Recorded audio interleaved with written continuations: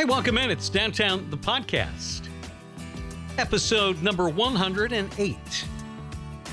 From the Zone Radio studios in Bangor, Maine, the home of our daily show, Downtown, which airs Monday through Friday, 4 to 6 p.m. Eastern Time on the Zone Radio stations of Maine, and streaming audio available on our website at downtownwithrichkimball.com. I'm Rich Kimball, Carrie Haskell here as well, and we're brought to you every week by Cross Insurance, where security meets strength.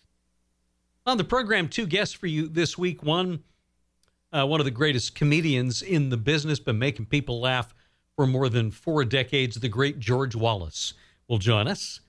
And we get things underway by welcoming back to the podcast veteran character actor William Sanderson, who's been on many times with us. He's the author of a terrific memoir, Yes, I'm That Guy. You know him as Larry in the Newhart series, E.B. Farnham in Deadwood, and he has been in countless films and television shows through the years. We always have a good time talking with William Sanderson, who chatted with us about his retirement, as it turns out, not from acting, if the right role came along, but from Facebook. William Sanderson, here on Downtown, the podcast. First of all, how are you handling this whole quarantine, social distancing situation? Well, cabin fever is the shortest I could say, you know. And how about yourself, before I forget, and your family? Yeah, you know, we're doing pretty well. We're hunkered down. The only time I leave the house is to come here to the radio station. We have a very minimal crew, so I don't come into contact with too many people here. Yeah, we're trying to be positive and make the most of it, but we've had better weather here lately, and that helps a little bit. Oh, good. Congratulations. So many people are hurting, but I saw your dog on Instagram. I'm doing everything I can to start listing my credit or dropping names. Ginger? Ginger, yes, indeed, yes. She'll be happy to know that you're a fan. Well, yes, but I'm leading up what else do actors do to what they want to talk about. I got a promotion. Unfortunately, my mother-in-law passed away, but we promised her we'd take care of her dog, so I'm the dog walker now. Well, that's fantastic. Oh, she's a great dog, and it brings so much enjoyment. But anyway, I probably stepped on your line. No, not at all. I wanted to ask you, though, now you posted on social media recently your retirement, that you had left the building. So what does that mean?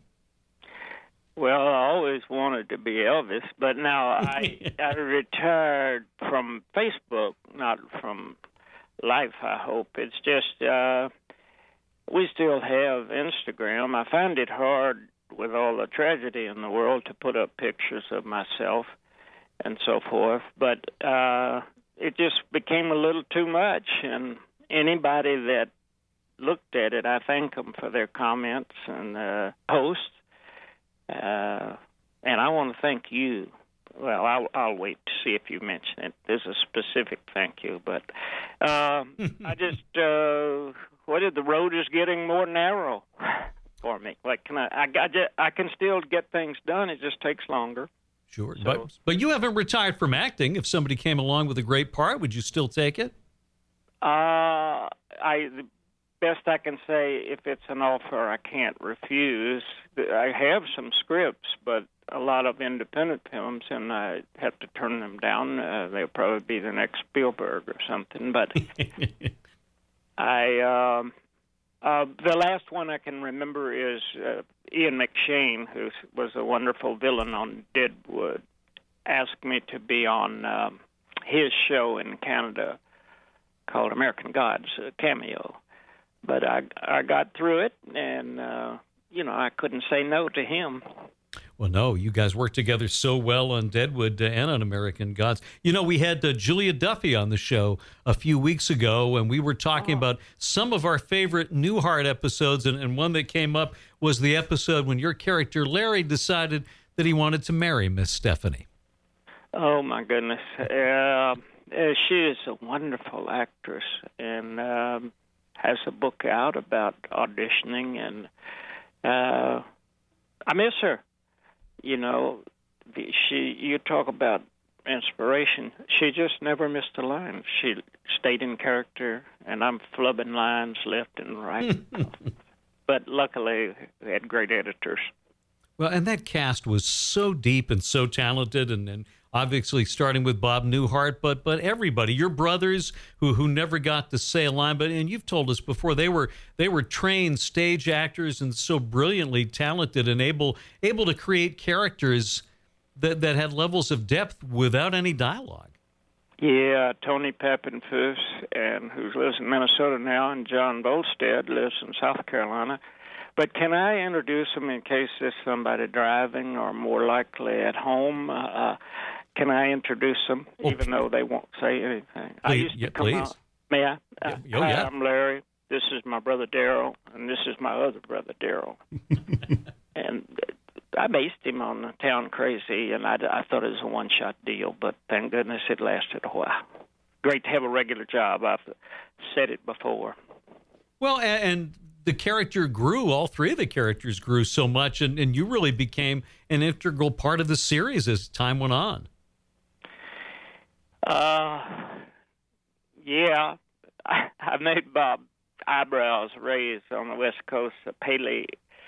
They invited us out there, and some reporter in the audience said, well, how many times were you in the show? And I said, not enough. And he looked at me like, that's the most arrogant thing I ever said in his presence. But it's like, how many times have you been in love? Not enough. But I love Bob Newhart, and he's as bright as any actor I ever worked with, counting the background. He's a vet. He's a grandfather, and probably soon be a great-grandfather. I think he's 90 now and doing well as far as I know. We haven't talked with you in the times you've been on before about your work with John Candy in his last film. That was a dream, and unfortunately he died a few scenes before the end of the film. It's called Wagons East. It was a very funny script. But he was a kind man. He was funny, and he was very gracious when Sharon and I got married. He commented on that. My agent said, don't go to Mexico. It's pilot season, and there's not a lot of money, and I wanted to go to Mexico where John Wayne used to shoot all those Westerns, and Sharon went with me, and I'm glad I did. But it wasn't long after I got back, I had to sell my house. But we had a lot of ups and downs. Will you let me mention the book that I published before you cut me off? Oh, you better believe it, because we love the book. Talk more about Yes, I'm That Guy. The rough and tumble life of a character actor. Well, John's picture is in it. I think a wonderful picture of Sharon, my wife, and me. And I forget why I wanted to. Well, there's a number of projects. I can't remember why. Oh, I wanted to thank you for the nice review you gave me. And if anybody is interested, they can go to just Amazon and put in, Yes, I'm That Guy, and your great review is there, and I'm reading it right now. I read it from time to time. Well, I'm looking at the pictures in the book here, too, and remembering another movie we haven't talked about. I love this movie so much that you made with Bill Campbell, The Rocketeer. What a wonderful movie that was. Well, it's gained a following, and they had high hopes for one of those. I did anyway. It's one where I might be down the pecking order, but I was in good company, and Bill Campbell's a terrific actor as well as an artist, and he may be living in Nova Scotia now. There's that's how much he's worried about. But he works in Canada, and he works a lot. And it was a pleasure to work with. Alan Arkin was in it, and he got my part of the mechanic, but what are you going to do? The Academy, if you lose a part to an Academy Award winner, it's okay. And thank you for mentioning that. That's one of those movies, that and Blade Runner, that have just developed a real strong cult following. Maybe weren't as successful at the theaters as the producers would have liked, but they've had long legs. What do you think helps a movie generate that type of following? Well, I guess me. I guess it's all about me. I've seen both of them. No, I was the least worthy. But Blade Runner, they said that life became sort of like that with the riots in L.A., and I don't see any flying cars yet, but I don't know, except that people call it a cult classic, and it's nice to be Blade Runner in a cult film, and I don't know. And certainly it turned things around a little bit. I'd played a lot of bad guys and certainly a lot of idiots, if you will, but he was a genetic engineer and a genius type with 2 hours of latex makeup. And, of course, we had Harrison Ford in it, in the movie, and he was one of the hottest. But I hope I live a lot longer. Maybe something else that didn't do well will resurface. We're talking with William Sanderson. You've worked a lot through the years with Tommy Lee Jones, and he comes up a lot in your book. He's an interesting fellow, to say the least. Oh, he really is, and I better interject that I'm not so perfect myself. I left out a lot of stuff, but Tommy is a Harvard graduate, of course, and is an All-American football player, and he plays like he's just a good old boy, the Al Gore's roommate, but I was supposed to do a seventh project with him, Batman, and director John Frankenheimer, who passed away, wouldn't let me out of the rehearsal, so I wanted to work with Val Kilmer a second time and see the fireworks between Jim Carrey and Tommy Lee, I don't know if you've read about that. Oh, yes. And Tommy's directing me. He likes to direct the other actors, and he's directing me in Coal Miner's Daughter, and I've thought about it for 30, 40 years, and he was probably right. I should have said the line the way he told me to say it. I used to say, if you're born in the mountains, you got three choices: coal mine, moonshine, or move it on down the line. And I didn't say it like that, but Tommy wanted me to say it a different way, and he was right. But I was determined. I thought I was Bob Dylan at the time, and you got to go with what's inside you. But he still he doesn't call me anymore, but he claims he's my friend. What's been the most surprising part of your year, or of your career? The corny or paying myself a compliment. What a nice question. The longevity, or that I'm still alive, In the book, I put my oldest friend and college roommate said I should bow down on my knees and thank God for sending my wife Sharon to save my life. So the most surprising thing is that I'm still alive. My brother, Vietnam vet, he died after he got out of the Army, but my mother and father, I'm 76, and as Keith Richards said, glad to be anywhere. Well, you've been with your wife Sharon now for nearly 30 years, and you had challenges in your upbringing that you talk about very openly in the book. There were times when you were your own worst enemy as a young man. Was it hard for you to adjust to having something as good in your life as Sharon? It still is. But I try to make a joke and say she's very smart. I hope she doesn't leave me. But I don't want to give her so much credit. That I looked that word up, uxorious or something. Giving too much credit, but she was there to protect me from myself, and it's not an easy job. but I haven't drank in some time. Now I'm going to put your listeners to sleep. Straight, white, old, and don't drink. I'll put them to sleep. Not at all. Not because I'm picturing you out walking that dog, living the good life right now.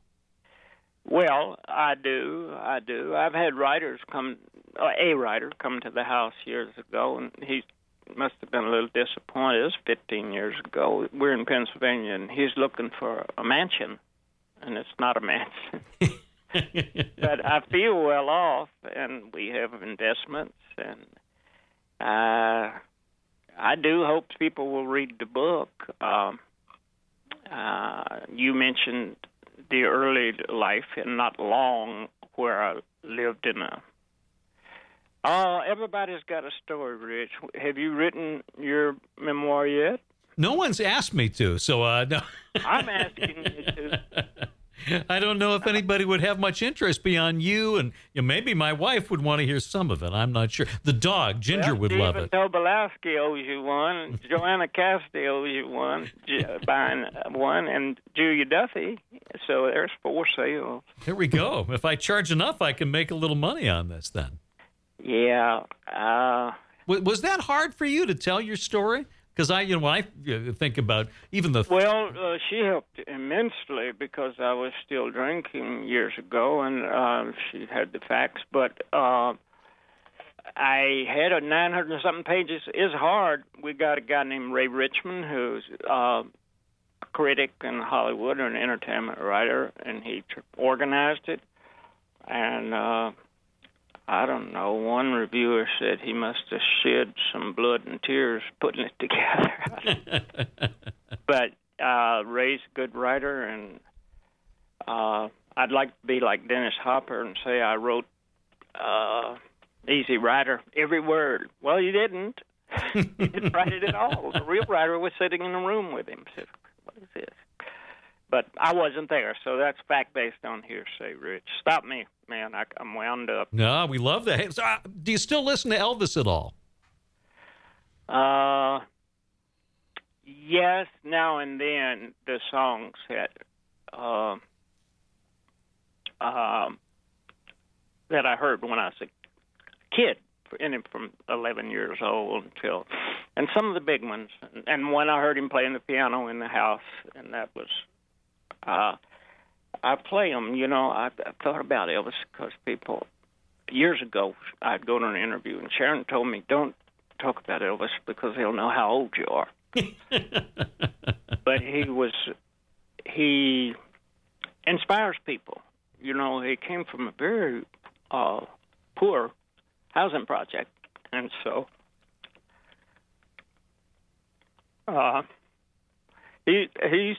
I stumbled into acting, but I never forgot how he treated people. His fans, Does it make any sense? It does, yeah. No, and I got to think for all the kids that you grew up with, being right there in Memphis.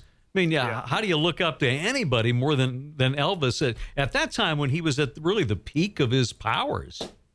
Yeah. Yeah, and playing football, I was trying to avoid. It's in the book. But playing football with him, and one time I was staring at his limo, and he said, "You want to get it? You want to sit down?" I said, "Well, I don't get it dirty with playing football, And he said, "Well, if Bardol won't get it dirty, you won't hurt it." I thought that was some greasy friend of his, but it was a business owner, but. Then when I grew up, I bought a couple of those cars, Fleetwood and stuff. It's just stupid. It's in the book. Trying to emulate Elvis Presley will get you in trouble. You touched on it. I have shakedowns. I got popular in Newhart, and you believe your own press. I'm sorry. You sort of mentioned it right there. As good as his music and was, part of it, I think, Elvis is enduring, and wondering if you think the same thing, was his connections with the common fans. He really always seemed to make the effort to connect with people beyond just performing for them. I think so, and I think so. Let me interject. if anybody's still listening to my monologues, he didn't know me from Adam. And you could say I stalked him, just sneaking in the amusement park all-night rides for his friends and the all-night movies, none of which I can hardly remember. I'd sit in the back, and Elvis sit in the middle, and his buddies would sit by him, and when he laughed, they all roared, They laughed. But I got off, I'm not sure I answered your question, but he did care about his fans. He did. Yep. And I was just really sorry to see him pass away so young. It's like losing a parent or something. Are you surprised when you're back when we can get back to being out and about and mingling with the public? Does it still surprise you when people recognize you? Yeah, it doesn't happen as much here in Pennsylvania.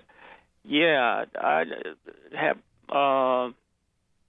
I don't know. My sister-in-law says, "Oh, they recognize you once you start talking." But I try not to think about it. It's really good to be able to go in sweatpants to pick up something at CVS or mask or not. Luckily, we have a few good friends, and we can't go out to eat with them regularly now. So I'm missing that. And there's a church where Sharon's grandfather was the pastor for 35 years. I miss other older people who are deteriorating at the same speed.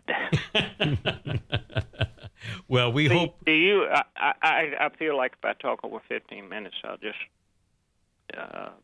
put you to sleep. There's not a chance of that, Bill. You could talk to us all day, and we would be on the edge of our seat. Thank you. Back at you. But what do did you get the check for that review you wrote? I did, but I didn't cash it because I wanted your autograph, so I just framed it. That's right. It's worth more if you don't cash it. No, but your long-time listeners ought to go and read that review. It touched me. You got some of the book that other people might not, and I'm thinking it's a lot of things. It's a love story, and my buddies would say, "Yeah, about yourself." No, you know what I found is that it's a powerful story. It's an uplifting story, and it's inspiring. We said you had some challenges along the way, and you had some demons that you had to battle with, and nothing makes me happier than to see you come out on the other side of all this and find some peace in your life and to get the acclaim from the critics and the fans that you so richly deserve, because character actors don't always get that. But I think people look at your body of work and realize the talent, but also what you brought to every role you've played.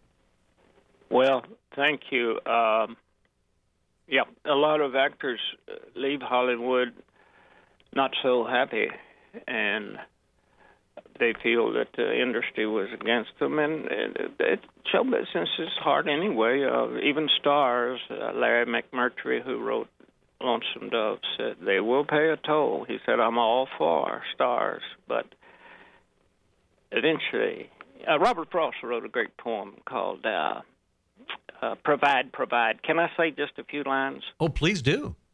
No memory of having starred atones for later disregard or makes the end less hard. But it's about a woman who was very successful once, and then, I'm just happy to be talking to you, and I've got grandchildren, and I'm closer to them now than I was in California. So. But who would give you ratings? Cruz, Trump, Biden? Oh, I don't know. We're happy. We're much happier talking to you. But what would you have done if you didn't become an actor? What do you think you would have done? Oh, I'd love to show off and say I'm an assassin. I mean, you went to law school. You had that going. I'm sorry? You went to law school. Was that? Oh, I did, but I never took the bar exam. Thank you for mentioning, though. I've thought about it so much because of people, nice people like you, say, why did you do this or that? And I stumbled on acting, is what I've decided, because of a production next door of Hair and a song that I liked from Merle Haggard, and just tons of pretty girls. I thought it was just me, but I talked to somebody the other day who said he got in an acting class and it was 18 attractive ladies, and now he stuck with it. He said. I work deprivation will do a lot. Not many women in the Army or college for me. High school, junior high, I was a star though. That's right. I work with high school actors. I direct plays, and when I'm trying to recruit guys, I always say, listen, let me give you the numbers here. Take a look at how many girls are involved in high school theater. The odds are in your favor, young man. Oh, how interesting. And you're doing something worthwhile. I know you don't play with impressionable people. You're telling them the truth and what you've learned. And acting teachers carry a lot of weight, I think. But you do that, how many times? You do it monthly or weekly? Oh, we do it. If we're doing a show, we're going just about every day. Matter of fact, we were in the process of getting ready to start a show when everything shut down back in March. Oh, yes, that's so typical around, and I know the kids are frustrated. Now, you do musicals and drama? Yeah, we do both. We were getting ready to do the musical Dirty Rotten Scoundrels. Oh, wow. Well, they're lucky to have you, and I think of my acting teacher, William Hickey. I probably mentioned him. Oh, wonderful. Nominated for an Academy Award and Pritz's Honor. He's a nice man. Yes. And he'd take a drink, too. Well, Bill, it's always so much fun for us to have the opportunity to talk with you. We're so glad that you made some time for us this afternoon. And please give our best to Sharon and enjoy that time walking the dog as well. And since you're not fully retired, I hope we can have you back on again sometime. Oh, thank you. Yeah, Lee Marvin said an actor who's not working has nothing to talk about, but I sure did disprove that. Hey, thank you. And 4 times I'm embarrassed, but you see the extent of the problem. We're looking forward to number 5 already. Thank you for both of you. Okay, and take care. You too. Thank you. Stay well, please. Bye-bye. Well, just one of our absolute favorite people to talk to every time he comes on. He's so open and honest and self-effacing. Yeah, I don't know that we've had a guest who apologizes as much as Bill does for taking our time and I'm boring you. God, nothing could be further from the truth. No, not at all. And the stories he has to tell, he tells so many of them in the book, but just hearing him tell them in his own voice is great to hear. Yeah, and if you haven't read the book, it's terrific. Yes, I'm That Guy, a rough and tumble life of a character actor, and not just the acting days, but as we've talked about on our show, the great stories in there about his days growing up in Memphis and essentially sneaking in to be in the background of Elvis's Memphis Mafia. Yeah, just great. Sneaking in for bumper car, amusement park nights, games, movie nights, yeah. Whatever. Great stuff. Bill Sanderson with us here on Downtown, the podcast. A word right now from our friends at Cross Insurance, and then we're back with comedy legend George Wallace. Since its founding in 1954, Cross Insurance has grown from a small family-owned agency that started in Bangor, Maine, into one of the largest super-regional insurance agencies in New England. With a network of offices throughout New England, Cross Insurance works with top carriers to provide maximum value to you, your family, and your business. We are proud to be the official insurance broker of the New England Patriots and would welcome the chance to provide security for your team. For more information, visit crossinsurance.com. Cross Insurance, where security meets strength. We're back on Downtown, the podcast.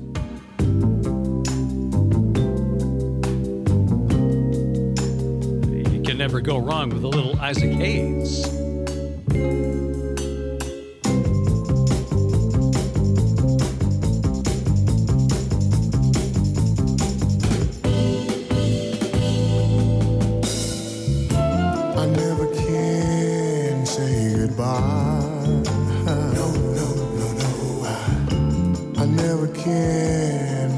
say goodbye. Our next guest on the program has been making people laugh for more than 4 decades. One of the most successful comedians in the business, author, radio host, and guest, including doing a stint with Isaac Hayes on New York City radio. Man, I can't even imagine how great that must have been. We had a blast catching up with one of our comedy heroes recently, the great George Wallace. Good morning, good evening, good afternoon. I don't know what time it is. I don't know what day of the week it is, but I'm here with you. Aren't we all like that these days? Days of the week just sort of blur together now. Yeah, I just heard you say Wednesday, so it must be Wednesday. So I'm with you, and thank you for having me on. I apologize for being late, but I'm with you. There's no late. Time doesn't mean anything, George. We're glad you're here. How are you handling this situation that we're all dealing with right now? Well, every day, first of all, I'm a hypochondriac, so whatever you got, I got, and so I'm dealing with that. And every day they come out with some new symptom, some new rule. I'm going, yeah, I got that. And now they're saying that the gloves are no good. Don't wear the gloves, wear the gloves. And it's just confusing now. And every day there's a new doctor. Where are these Dr. Guptas coming from? There's so many Dr. Guptas, Sanjay Gupta, Sori Gupta, Ben Gupta. There's a lot of Guptas. I guess the Guptas are taking over the medicine world, huh? Yeah, so who do you go to? Who do you believe these days, George, to get any kind of accurate information? Oh, my God, that's what's driving me crazy, man. It's just like they're saying so many different medicines. And I've taken everything, the teas and the drinking the water, the vitamin D and the zincs. I've done everything they asked me to do, and I'm still not comfortable. I've been in my house, believe it or not, since March 24. I haven't left the house. I'm scared, man. And like you said, I live in Las Vegas, but I'm in Atlanta right now. And I'm just... I'm obeying the rules. I'm staying in, and I'm down in Georgia with some of these stupid people in the South. I'm born and raised here in Atlanta, opening the bowling alley. Let me ask you a question. Yeah. Now, you got a disease going around, right? Now, why the hell would you go to the bowling alley and put your 3 nasty fingers down in 3 nasty holes? And how many people had the ball? Listen, how about the bowling shoes? 50,000 people tying up the same shoes. So I'm dealing with this. I'm writing the humor. I'm getting fat. I'm doing that. I'm eating all kinds of things. There's a man from your area. There's 2 men stop by my house every day, Ben and Jerry. Have you heard of them? Yes. Listen, they got a thing called. They come out with a new flavor today. I don't know the name of it, but they got a flavor called Chunky Monkey. It is driving me crazy. It is. I should just put it on my hips, man. It's just. So I'm gaining weight. I'm doing stupid stuff. My grooming has gone crazy. I don't know about you guys, but. My feet, I don't know what the hell. I need a pedicure so badly, so I got to have a what do you call a doctor? What's the name of the doctor? Podiatrist. Podiatrist. They need to start. They got to bring sandpaper, a chisel, jackhammer. My feet are jacked up right now, so I'm dealing with this. Well, in the midst of all of this, though, George, we hear you're working on a new book, a collection of your tweets. Yeah, it's called Bull Twit, and. You got it right off the bat. That's good. I'm just smart people. It's all bull twit, I tell you. It's all bull twit. And we're putting that together. I'm rambling about a lot of things and whatnot. I think talking about there's 5 different sections. There's top 5, this and that. The top 5 ups. Thumbs up, moving on up, and blah blah blah blah. And this is a stick up. I'm just having fun with them and how poor we were when we were kids. You don't know this, but when we were so poor when we were kids. Burglars would break into our house, and they'd look around, and they start bringing us stuff. That's how poor we were. So it's just there's a chapter called I Don't Care Anymore. I don't give a damn. I don't play by the rules. I'll eat cupcakes out of pan and pancakes out of cup. I don't give a damn.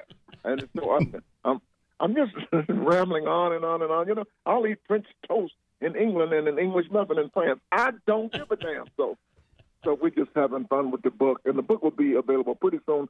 I'm not going to release it until maybe Christmas. It's ready to go right now. I'm looking at it right now, but I want to get back on TV so we can promote it properly. I'll be thinking.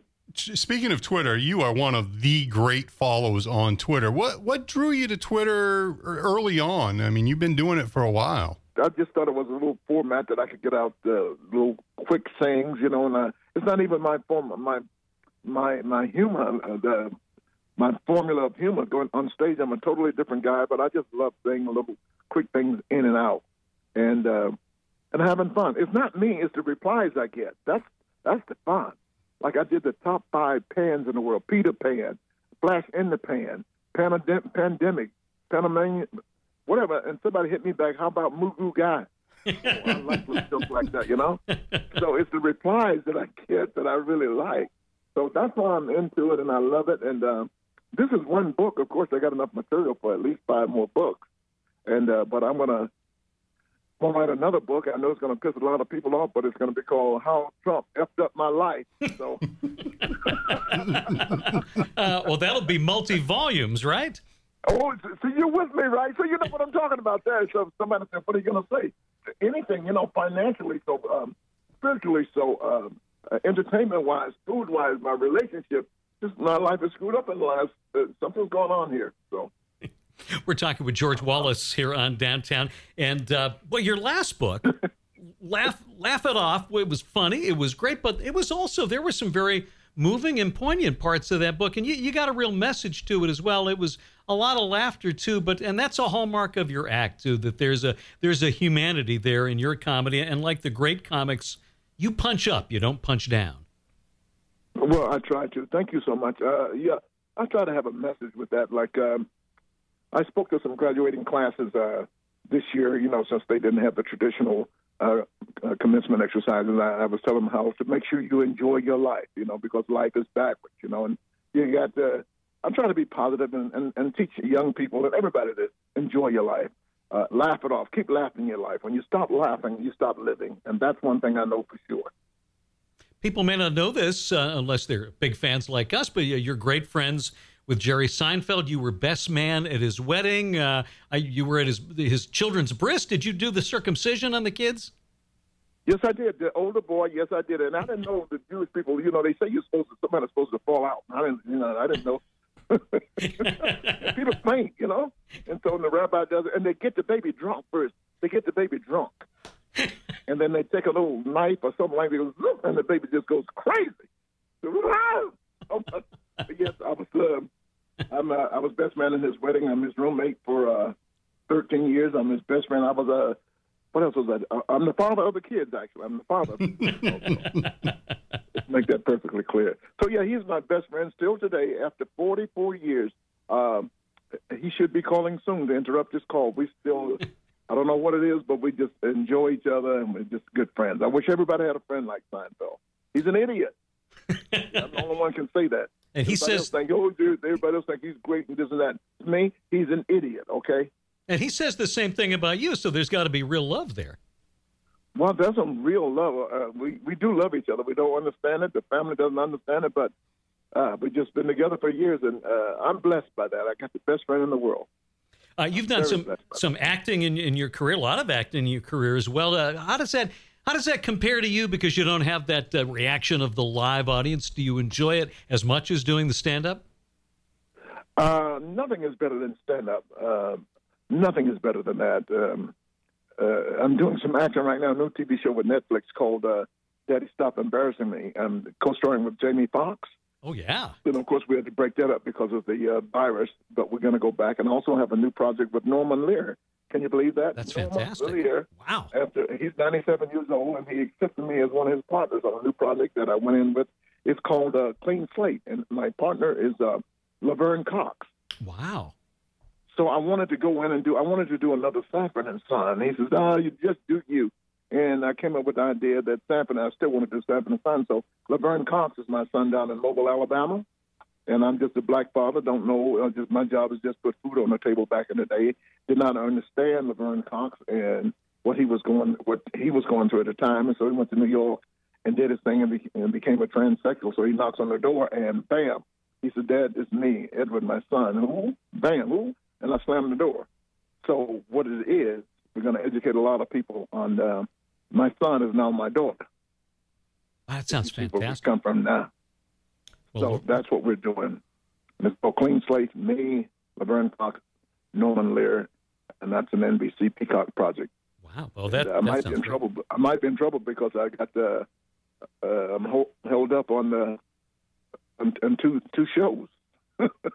Nothing wrong with that. Now, you did radio a number of times with Tom Joyner out in L.A., and man, I wish I'd heard this. You did some radio with Isaac Hayes in New York City? I was with Tom Joyner for 5 years. I'm a what do you call it, a charter member of the Tom Joyner Morning Show for 5 years. I did radio in Chicago, number one in Chicago, WGCI. I did Washington, D.C., and also WBLS in New York City with Isaac Hayes back in the day, Kiss 90. Yeah, so I love radio. I love what you guys are doing. Oh, my God. Making people happy, driving in the cars. You make more people happy than you think. So you're part of a lot of people's family. How about that? And then the good thing about what you guys do, you do absolutely nothing. Isn't that wonderful? That's the best part of the job. Isn't that a blessing? Nothing. We thank our lucky stars every day. All I do is lie. I have the greatest job in the world. I just go up on stage and just make up stuff. Just lie. I love to lie. When you do your routine, is it largely improvised? Do you have notes? I don't know. I have notes every night before I go out because that's why I don't know what I'm doing. Every night, a different show. I write down notes. Something could have happened today. I just start off with that and just go because all I do is just lie. And I want to be the greatest BSer in the world, but like I said, Trump is kicking my ass in that division. So, but life is a lie. No matter what you do, everything involved is a lie. Simple thing is, you just read an advertisement that says, let's just say food delivery. It says free delivery, right? Free delivery. They always say free delivery. Well, you try to close the door without tipping that guy. Everything is a lie. All the commercials on TV are a lie. You just get used to the betting companies. My pillow. It doesn't matter. I just find a lie and everything. Give me a break. Break me up a piece of that Kit Kat bar. I bought 7. Put them in the freezer. I can't get that thing to snap. You hear snap on television, don't you? Everything is a lie. I could just go to. You guys know anybody that ever won the Publishers Clearinghouse? No. Ed McMahon never came to my neighborhood. And Steve Harvey, too. You've never been driving down the street, you see a brown van, people jumping out with balloons and going, oh, you never heard that. So everything is a lie. I don't care what you do. And they lie in church. Just no matter what you do, there's a lie involved. You've been to church before, and the minister tells everybody, please close your eyes in prayer. You may close one eye, but you're not going to. My mom used to say to me, close your eyes, boy. And I look at her and say, how do you know? So, George, before we let you go, I'm just curious, what do you miss most? What are you looking forward to doing when all this ends and we're out of quarantine and back doing things again? I'm truly looking forward to getting back to the people. But I got to be honest with you. I'm one of the people, I'm in no hurry to get back. I know we work in front of crowds every night, but I do think I need the vaccine before I get back. I can wait. I'm in no hurry to get back. I know you've heard the news, and people have different opinions about it.